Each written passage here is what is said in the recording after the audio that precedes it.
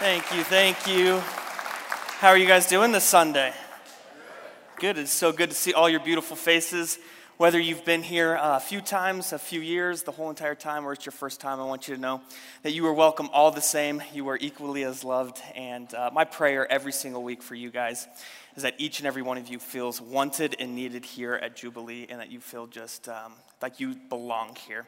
But for those of you who don't know me, my name is Daniel. I'm a pastor on staff here, and what an honor it is to speak to you today. I'm super excited to see what God does. But before we jump in, I thought I'd catch you up a little bit with what's going on in my life, because it's been a few months since I've been up here.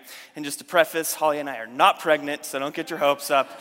But for those of you who do know, we had COVID a few months ago, and we've mended well. We're healing. We're all better.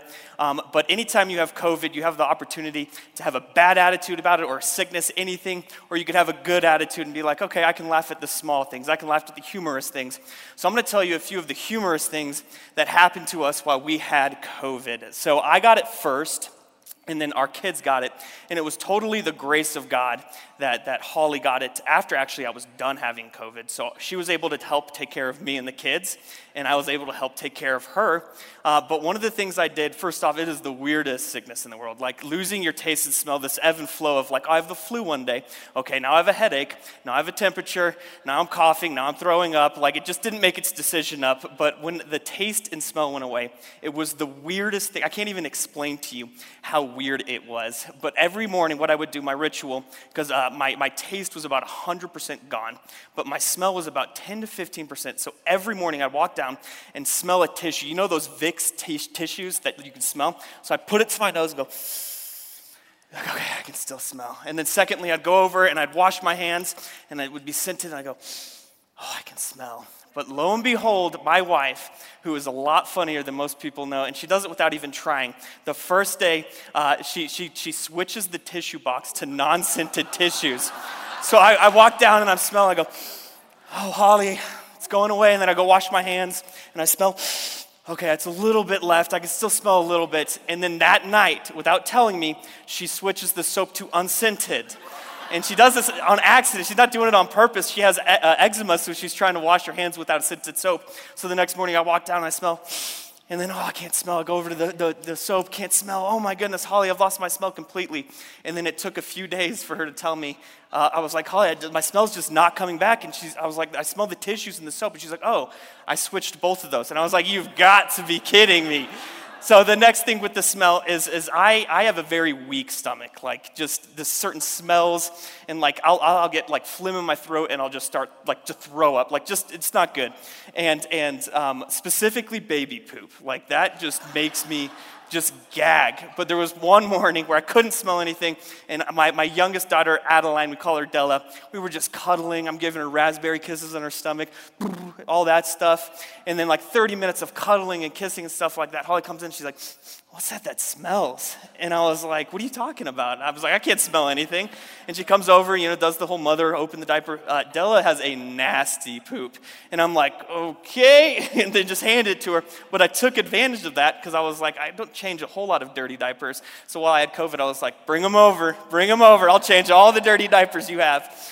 And then lastly, with Holly, like I was saying, she had it, the last part of it, and she was losing her taste and smell. Actually, the very night before she completely lost her taste, she was like, you know what sounds really good, Daniel? And I was like, what sounds good? And she's like, I want a burger and Brussels sprouts. And I'm like, okay, that's super random, but yeah, let's do it. So there was a place locally that I went and got a burger, and then I got some Brussels sprouts, and she's like, this was so good, thank you. So she goes to bed, and she wakes up the next morning, and she's like, I've lost my taste completely. I'm like, oh, that stinks, I'm sorry. So she's eating, and she's like, Daniel, all I can taste is Brussels sprouts. So for 2 weeks, all she could taste was Brussels sprouts. And I'm like, you shouldn't have had Brussels sprouts the night before. No, all joking aside, we are in the middle of a series called Unexpected Words of Jesus. And the whole premise of this message, of this series, was if you go through the New Testament, you see things that Jesus says, you see things that Jesus does, and you're like, that doesn't make a whole lot of sense to me. Because really what Jesus says is a lot of things that are the antithesis of what we think we should be doing. You know, the first shall come last, the last shall become first. Like what, I've never, in American, it's like, I'm going to be first. I want to win. Like that's who I am. You know, but Jesus is like, no, I want you to do the opposite. So we're in our third week. We've had Pastor John speak and Pastor Terry. If you're not caught up, I want to encourage you. It's been a really good series, a really fun series. But I want to give you the backstory of how I got to the conclusion of what I'm talking about today. So the way that we do this is each Tuesday we meet in the morning, our teaching team consists of the pastors that come up here and speak to you guys. And we meet and kind of just pass ideas, that would be a really cool illustration, this would be a cool example, so on and so forth. But when we start a new series, we have more of an in-depth conversation. Hey, maybe let's go in this direction. But Pastor Terry was gone this week. And so we come to this meeting, and I come with this idea, and I was like, what'd be really cool is what if we talked about the Beatitudes? And they're like, yeah, really, Daniel, what are you thinking with the Beatitudes? And I was like, there's two of them that really stick out to me. Blessed are those who mourn, and blessed are those who are meek. And they're like, okay, well, let's table it for now, and we'll talk about it when it's your week, because it was Pastor John's week coming up, so we continued to work at his. And then fast forward, we get through his message, and it's Tuesday again. We come in, Terry's like, texts everybody, hey, I know what I'm talking about. So Daniel, come bring your message, what you want to talk about. So Terry comes in and doesn't have any idea, and he goes, I want to talk about blessed are those who mourn, and blessed are those who are meek. And I'm like, And it's me, like, I have the ultimate respect for Terry, so I'm not going to be like, hey, that's my message. Like it's to Pastor Terry. Like, I defer to him. If he wants that, he can have it. But as we started to have it go along, as we decided to discover what really Terry was going to talk about, and if you were here last week, you know that he talked to blessed are those who mourn, because who better to talk about mourning and the experiences that Terry's been through? And they were like, Daniel, what do you want to talk about? And I was like, well, believe it or not, these are the two that I wanted to talk about. And I was like, I need your help. And they were like, whoa. Well, maybe God's doing something here. Maybe God's speaking to you, because how is Terry, who wasn't even here, didn't even see the notes, come and say the exact two Beatitudes that I want to talk about? So we decided to split it. And they said, Daniel, why don't you talk it on blessed are those who meek, for they shall inherit the earth. And they said, who better to speak about meekness? Because you are the meekest man that I know. No, I'm just kidding. Yeah. Actually, one time in high school and youth group, the kid was like, all right, tell us something. He was up on stage. Tell us something that nobody knows about you. And he was like, I'm probably the most humble person that I know. And everyone's like, is he joking? Like, is he being serious? He was dead serious about being humble. So I'm today going to talk to you about Matthew 5:5. Blessed are those who are meek, for they shall inherit the earth. So let me ask you this question. When you hear the word meek, what comes to mind? Weakness? A rollover? Someone that submits? Submissive? And here's the interesting thing that I found out with my studying. It's okay for us as Americans, us in the English language, to accept this as being meekness. But what we have to realize is when Jesus said this, he was not speaking from an English root. So the English definition of meekness is quiet, gentle, easily imposed on, and submissive. So when we read this and we comprehend it in our English languages, Matthew 5:5, how do we come to the conclusion of someone that is a rollover? Someone that's submissive, how are they supposed to inherit the earth? See, what people don't know, maybe some of you do and don't, Jesus spoke 3 different languages at least. He spoke Aramaic, Greek, and Hebrew. So if we go to the root of the English language of meekness, it actually comes from an old Nordic language, and I'm not going to be able to get this word right, but it's mjukr. M-J-U-K-R. So if anybody knows how to pronounce that, come and talk to me after and you can help me. Okay. And then for the Greek, it's the word prius, which is translated to strength under control. Strength under control. And believe it or not, when the Greeks were training their war horses, they said, I want my horse to be meek. I want my horse to be meek, meaning I want it to be a controlled strength, because if a horse is not controlled going into battle and goes one way or the other and is not listening to orders, what's going to happen? Chaos. So they would train their horses to be meek. So the real translation that we should be looking at when we see Jesus, when he's speaking on the Beatitudes, when he's preaching, blessed are those who are meek, for they shall inherit the earth. He's saying, blessed are those who have strength under control, for they shall inherit the earth. That is what he is saying. And we have multiple people throughout the Bible that have meekness. Multiple, but we have the self-proclaimed most meekest man alive, Moses. We have the true meekest man alive, Jesus.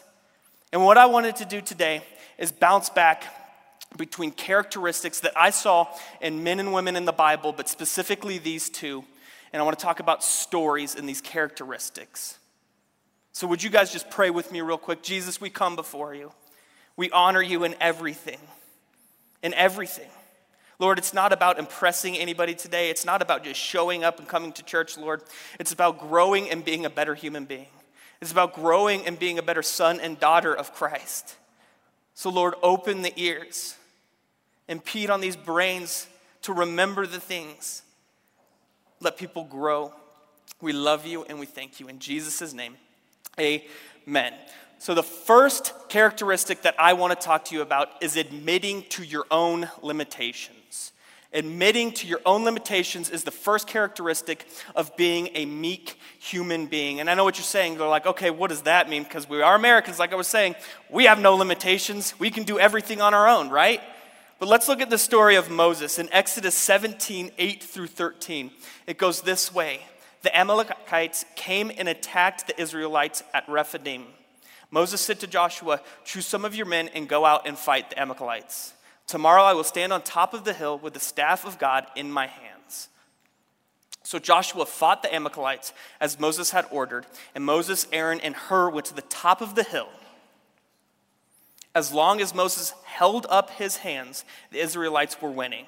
But whenever he lowered his hands, the Amalekites were winning. When Moses' hands grew tired, they took a stone and put it under him, and he sat on it. Aaron and Hur held his hands up, one on one side, one on the other, so that his hands remained steady till sunset.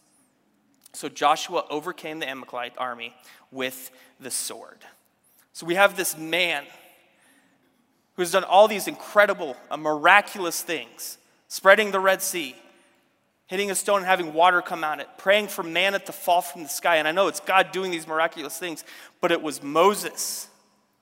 And if we have this man who could do all these things, and yet he's able to recognize and accept his limitations and recognize them, then why are we as human beings so prideful to be like, I don't need help?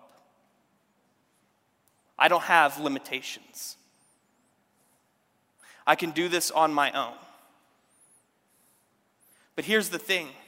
If you're not able to recognize your limitations, you will never be able to overcome your limitations. Let me say that again. If you're not able to recognize your limitations, then you will never be able to overcome your limitations. So why do we as humans constantly put ourselves in a position of burning ourselves out, of knowing that we're not good at something and yet still pushing through? Because here's the matter of the fact. There's always going to be someone out there better than you at something else. Always. So why would you not humble yourself? See, being humble is something that you do for yourself. It's something that you do right here. But being meek is something that you do with everyone. It's external. Being a meek person is being able to come to the realization that I am not great at everything.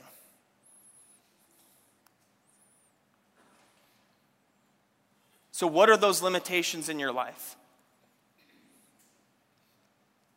And we all have limitations, whether it be mental, physical, spiritual. Maybe it's a skill set. We all have that. So what are your limitations? I have a little bit of a funny story for me. So by raise of hand, who's a golfer in here? A lot of golfers in this church. Amen. Thank you, Jesus. So for me, I am very passionate about golfing, very passionate. Anybody that's golfed for a while knows what the yips are, okay? And I have had the yips for about 2 months with my driver, and it is driving me. I cannot even tell. Imagine something that you're so passionate about and that you were good at, and now you can't drive it more than 150 yards, and it just looks like a wounded duck shot by a shotgun. Boom! And I have to scramble on every hole. Okay, it's the most aggravating thing. You know how I actually came up with this? I asked my dad, I was like, hey, what do you think is a good example, a good illustration of accepting, your limitations? And he goes, you should talk about your golf game. I'm like, oh, Dad, I'm going to get you back. You're 35 years older than me. No. So I've had these yips. And really what it's come down to is I'm like, I need to do it myself. I can do it myself. Let me just push through it. I'm just going to continue going to the range. But here's the thing. I continue going to the range. I continue playing and doing all these things. You know what I'm doing? I'm actually promoting bad habits with my swing. I'm doing stuff that I'm like, okay, maybe if I try it a little more wide, maybe if I go more steep, maybe if I follow through, all these things that's actually making it a worse swing. So you know what I need to do is humble myself and go to my friend that's a professional and say, fix my swing. Help me. But yet we have this pride as humans to be like, I can push through this. I can do this. See, when we don't accept our limitations, really what we're saying is, I don't believe I have blind spots in my life.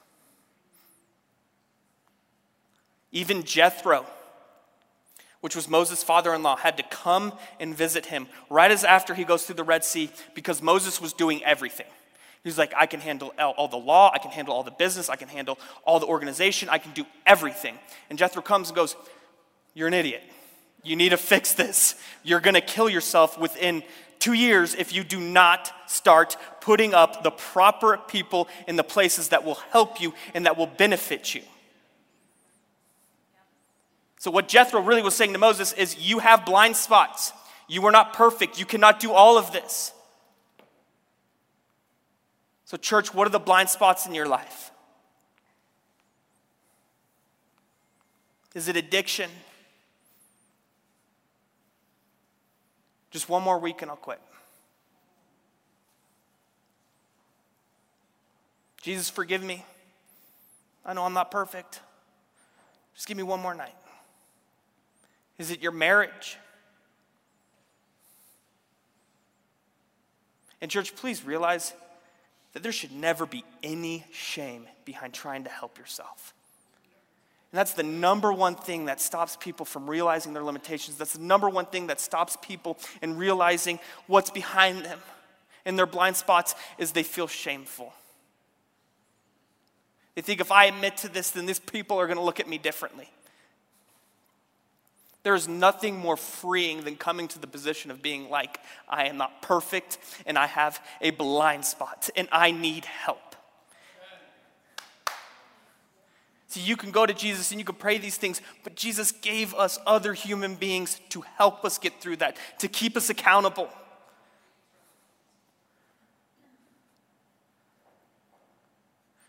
What are those blind spots in your life? See, blind spots aren't there to make you feel guilty. Blind spots are there to help you.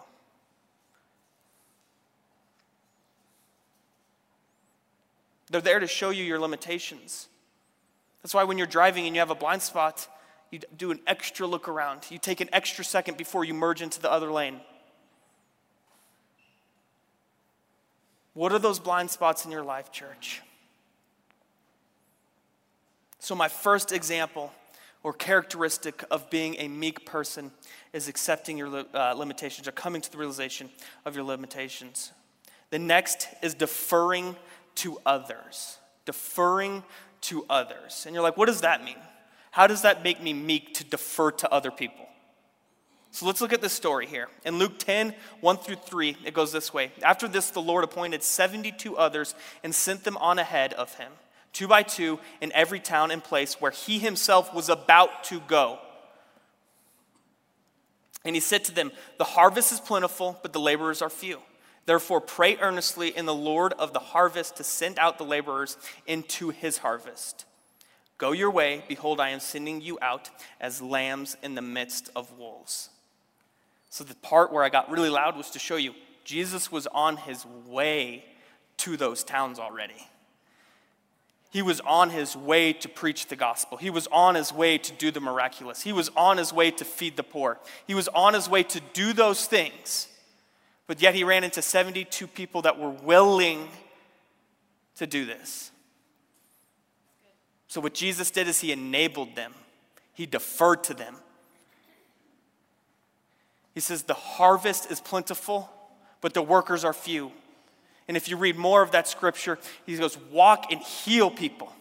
Cast out demons. See, here's the thing. We worship a Lord, and we should be thankful because he doesn't need us.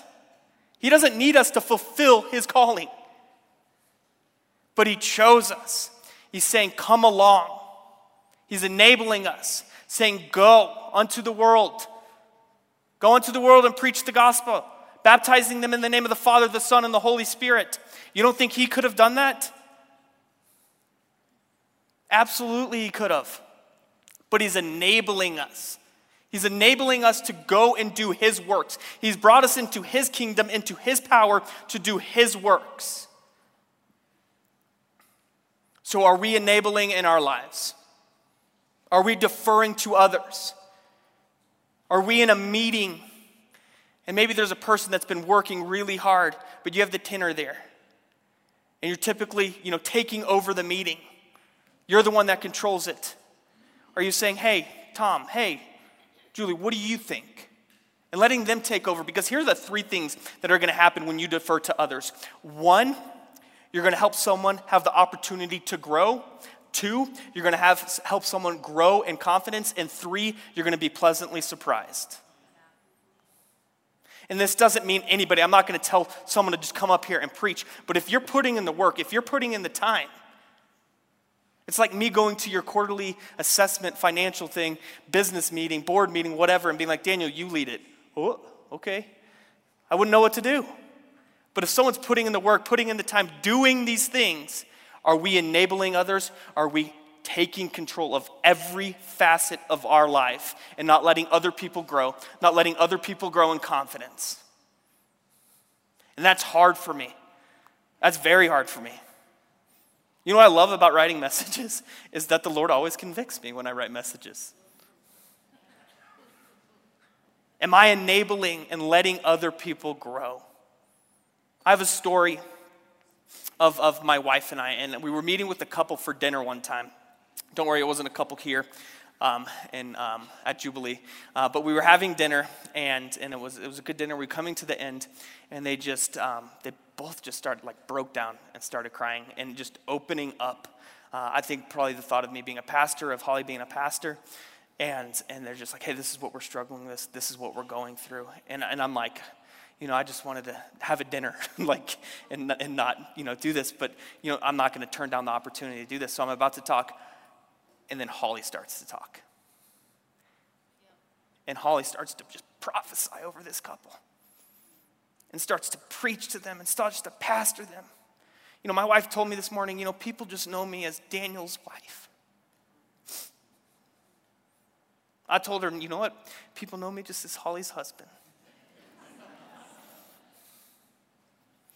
But it's hard, specifically for her, just to have that confidence of being a pastor. But oh my gosh, when she walks into the confidence of the Holy Spirit moving in her life, and when she walks in the confidence of knowing that Jesus is speaking to her, I am absolutely blown away. And it's not just this one time with this couple. It has been so many times. Are we deferring to our spouses? Are we letting people that we love grow into the human beings that God has called them to be? That's men and women.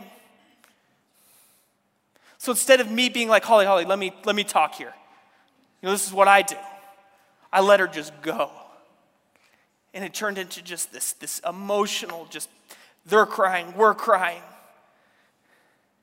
And just to see her develop into this pastor, because it's this confidence issue.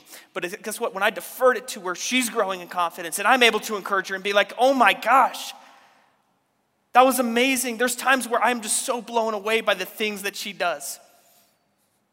So blown away. But if I don't give her the opportunity, if I don't defer to her, then how am I supposed to be blown away by what she does? How am I supposed to see her grow? How am I supposed to build her confidence up? So church, think about the people that you work with. Think about your kids. Think about your spouses, your friends. Are you in a meeting and you're controlling it, that you don't give other people the opportunity to grow in confidence? And I promise you,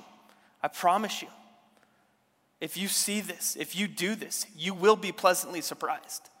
And you'll be very proud. Because really what it comes down to is they're learning from you. And there's nothing more honoring than seeing someone that you've taught, seeing someone that you have built up, this character, this person, and seeing them come into their own. When you pour into somebody, and that's not just spiritually, that's talking about your work. And it's being able to let go. And I know it's a scary thing because you're thinking, this person's going after my job. This person's going to make me irrelevant.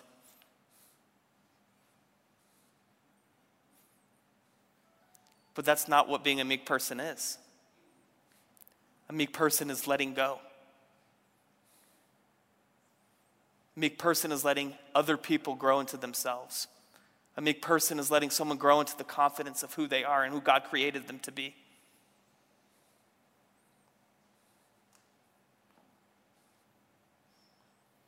Are we deferring to others in our life? So the third characteristic that I want to talk to you about is accepting circumstances. Accepting circumstances. Can I get a resounding boo? That stinks. I don't want to accept circumstances. It's a hard one to take in. I mean, I have kids, and I'm like, I wish it was easier to raise young kids. And then you have parents that have older kids, and they're like, I wish it was easier to raise older kids. And I'm just in the heat of it growing up. I wish money wasn't as hard. I wish that the Eagles would start winning football games, but they won't. There's so many things that I don't want to accept. But a characteristic of a meek person is accepting circumstances in your life. Accepting circumstances in your life. So I want to say this before I dive in more into this point, to clarify on accepting circumstances. I think there can be a connotation of accepting a circumstance and being like, okay, the Lord will bring it. Like, so for example, like, oh, I need help with money, so I'm not going to do anything. No, accepting a circumstance is, hey, this is where I'm at. How do I get out of this place? You know, that's accepting circumstance. It's not being like, okay, I'm out of money. Lord, bring me money. Like, that's not accepting a circumstance. That's being lazy. So accepting circumstances. So let's go to Luke 22, 39 through 44. It goes this way. Jesus went out as usual to the Mount of Olives, and his disciples followed him. On reaching the place, he said to them, "Pray that you will not fall into temptation." He withdrew about a stone's throw beyond them, knelt down, and prayed, "Father, if you are willing, take this cup from me. Yet not my will, but yours be done." An angel from heaven appeared to him and strengthened him. And being able in anguish, he prayed more earnestly, and his sweat was like drops of blood falling to the ground. So I think what we need to realize, and I've said this before, is Jesus was fully man and fully God.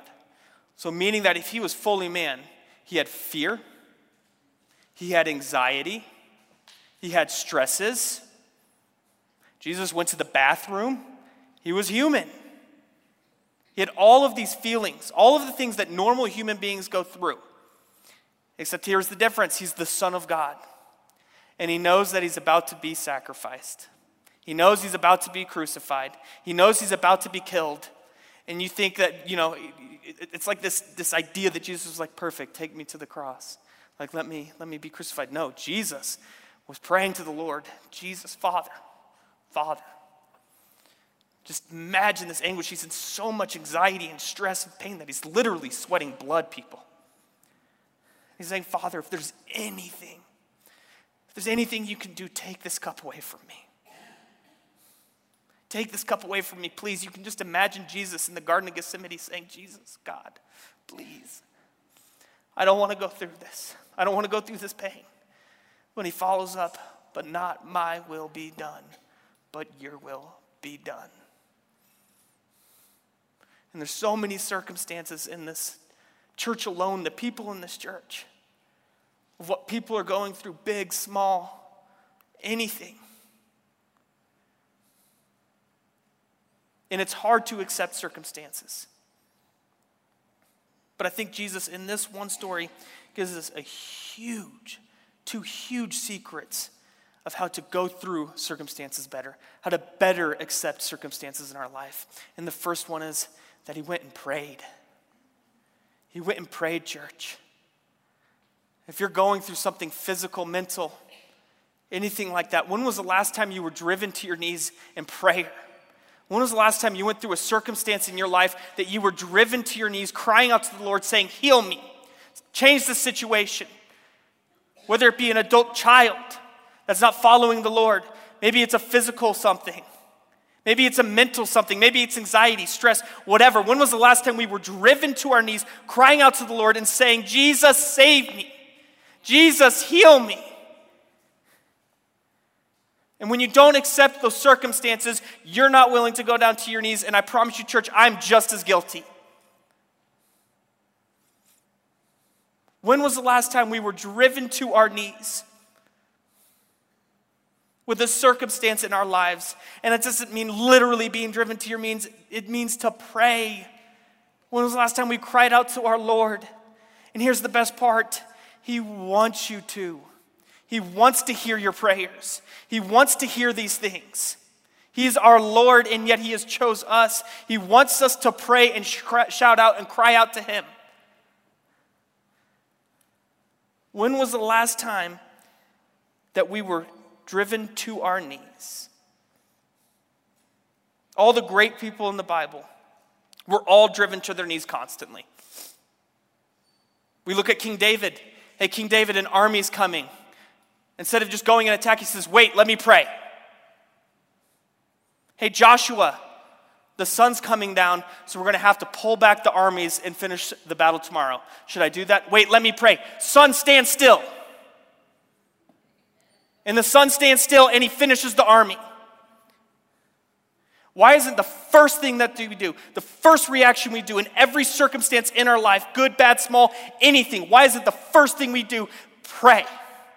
If it's a good circumstance, thank you, Jesus. If it's a bad circumstance, Jesus, help me. If it's a math test, help me with this test.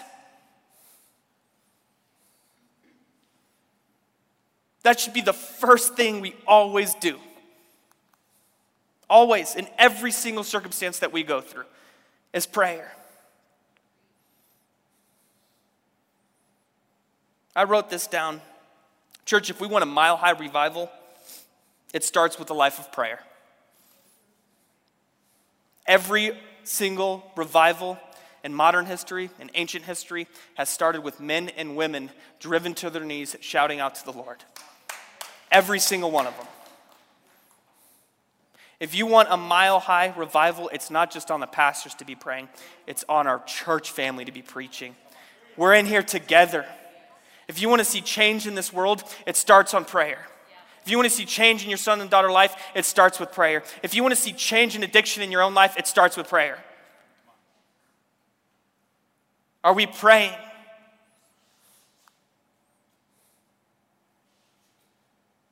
And the other secret that we see that Jesus did, so the first thing he does is pray, and he asks. And the second thing he said, not my will, but your will be done. So if we could start every single prayer with saying, Lord, not my will, but your will be done, it will help immensely in accepting the circumstances that we are going in our life. Immensely. It's one thing to say it after, but it's a completely different thing to say it when you're praying. Because let's say that prayer is answered. Yeah, not my will, but your will be done. Thank you, Jesus. But what if you say it from the beginning, putting that faith in the Lord, saying, no matter what, your will be done. And it may not make sense on this earth if he doesn't answer it. It may not make sense on this earth in our minds, our humanly minds that can't possibly fathom how big, how massive, and how miraculous our Lord is. But there will be a day that will be answered. And it's just putting that faith and the trust in the Lord and saying, not my will, but your will be done. Even if I don't understand, even if it doesn't make sense, even if it makes me sad. I trust you.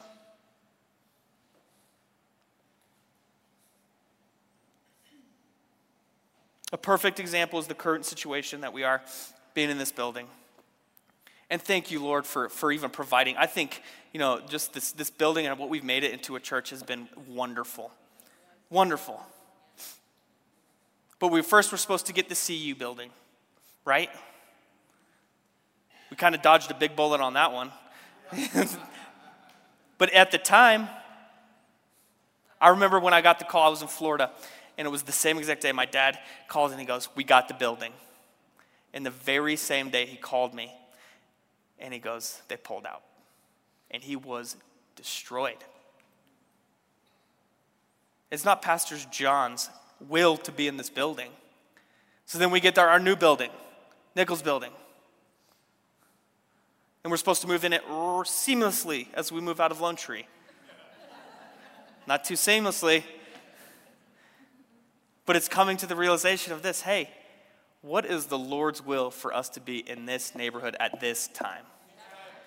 What is he doing in us as a church? What is he doing in us as staff? Is he bringing the camaraderie? Are we going deeper spiritually? See, that wasn't Pastor John's will to come here. But he came to the realization of saying, I trust you no matter what. You've got something special for here. And when you can come to the place of accepting the circumstances and saying, I trust you, Lord, then he can move in your life personally. If you keep resisting these circumstances, keep saying, why are you doing this? Then how is God supposed to move in your life? How is he supposed to move? It's all about accepting his will. Now I want to close here. And I felt like what the Lord said was to talk a little bit on the situations of what's going on in your life. And for anybody that knows me and how I write my messages, I actually leave my clothes pretty wide open, just to see what the Holy Spirit's doing. But I felt like the Lord said to talk about situations in people's lives. And I don't want to diminish anybody of what you're going through, because each of us are going through different things. Each of us are going through harder things. And I don't want to put it down by saying just accept his will. And I felt like the Lord said, Daniel, just be sensitive with that. Yes, it's truth. If you're able to say, not my will, but your will be done, it's truth. But that doesn't mean that everybody's in the position of saying, that's easy. That it's easy just to accept his will.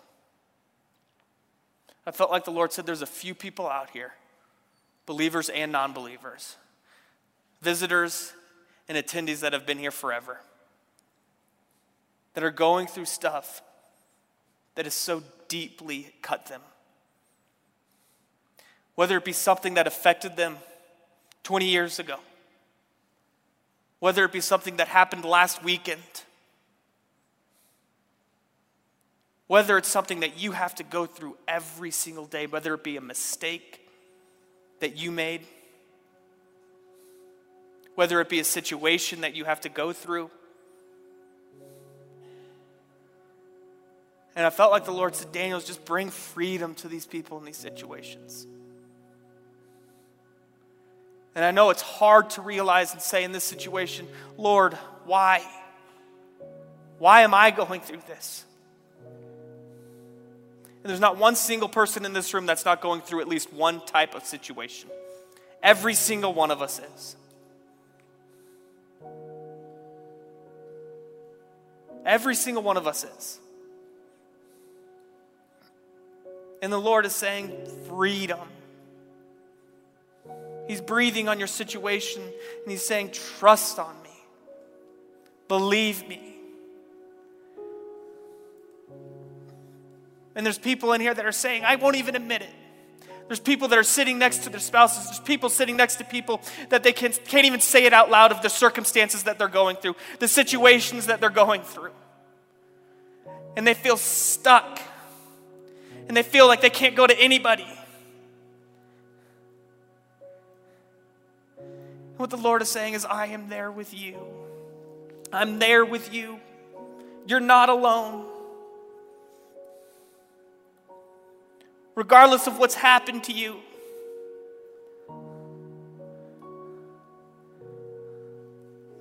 I know I may not be the person, but let me be the one to apologize for that person.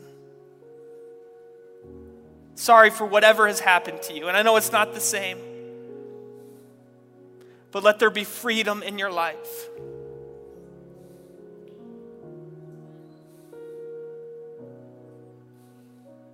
What are those situations in your life? And it's so funny, like I was saying earlier, when writing the messages, it's always convicting to myself. It's always convicting to myself. Am I a meek person? I think I am. I think that's what most people would say, right? I think I'm meek. But if we go into the deep of the characteristics of what it is to be a meek person, are we accepting our limitations? Are we enabling others to help grow them? And are we accepting of the situations that we are in our lives? And for me, I was like, man, I've got a lot of work to do in this. And I don't think I'm the only one.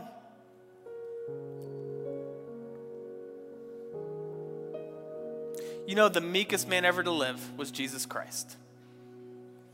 And the sacrifice that he did for us was the most meek act in the history of humanity. Realizing the situation that he was in, and yet choosing to still do it. I think another characteristic that you can go throughout the Bible is doing what needs to be done. Doing what needs to be done. So I urge you, church, do what needs to be done in your lives.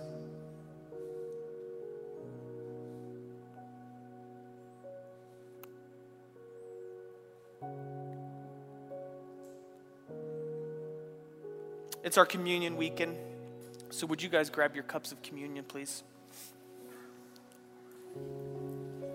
Eric.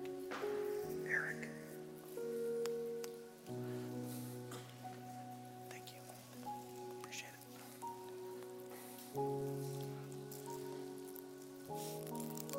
it. So as we talk about what it is to be a meek person, and clearly Jesus being the most meek human being to ever live, like I was saying a second ago, it's another characteristic of being a meek person is doing what needs to be done, is accepting the circumstances,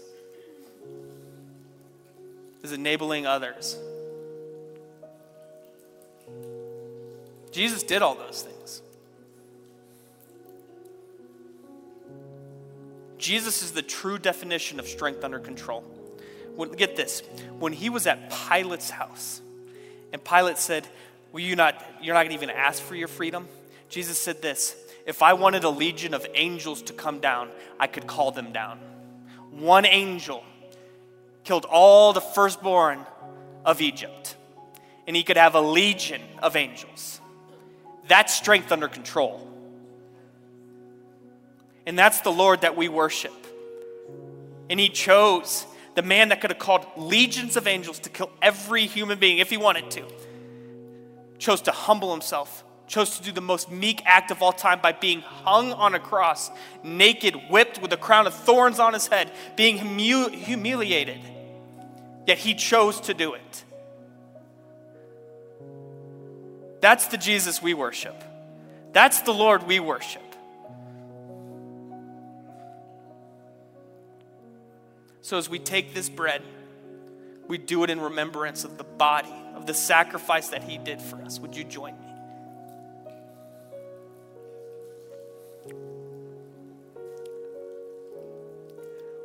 And with the wine or grape juice, is a representation of the blood and the sacrifice of what he went through, of everything that he went through for us. Guys, every time we should take communion, it should take us to a point of just complete and utter gratitude. We were lost, but now we're found.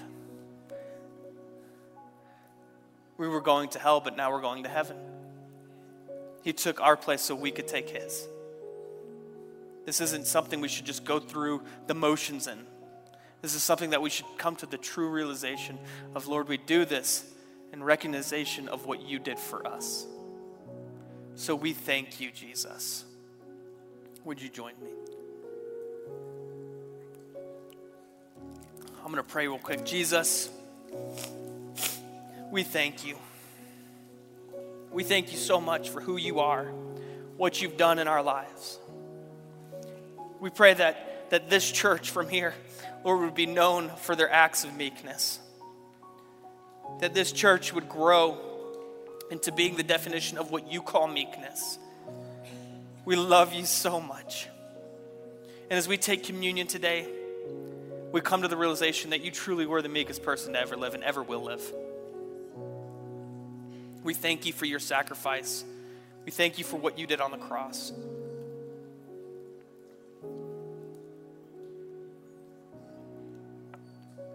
Jesus, there's a work in the Spirit right now.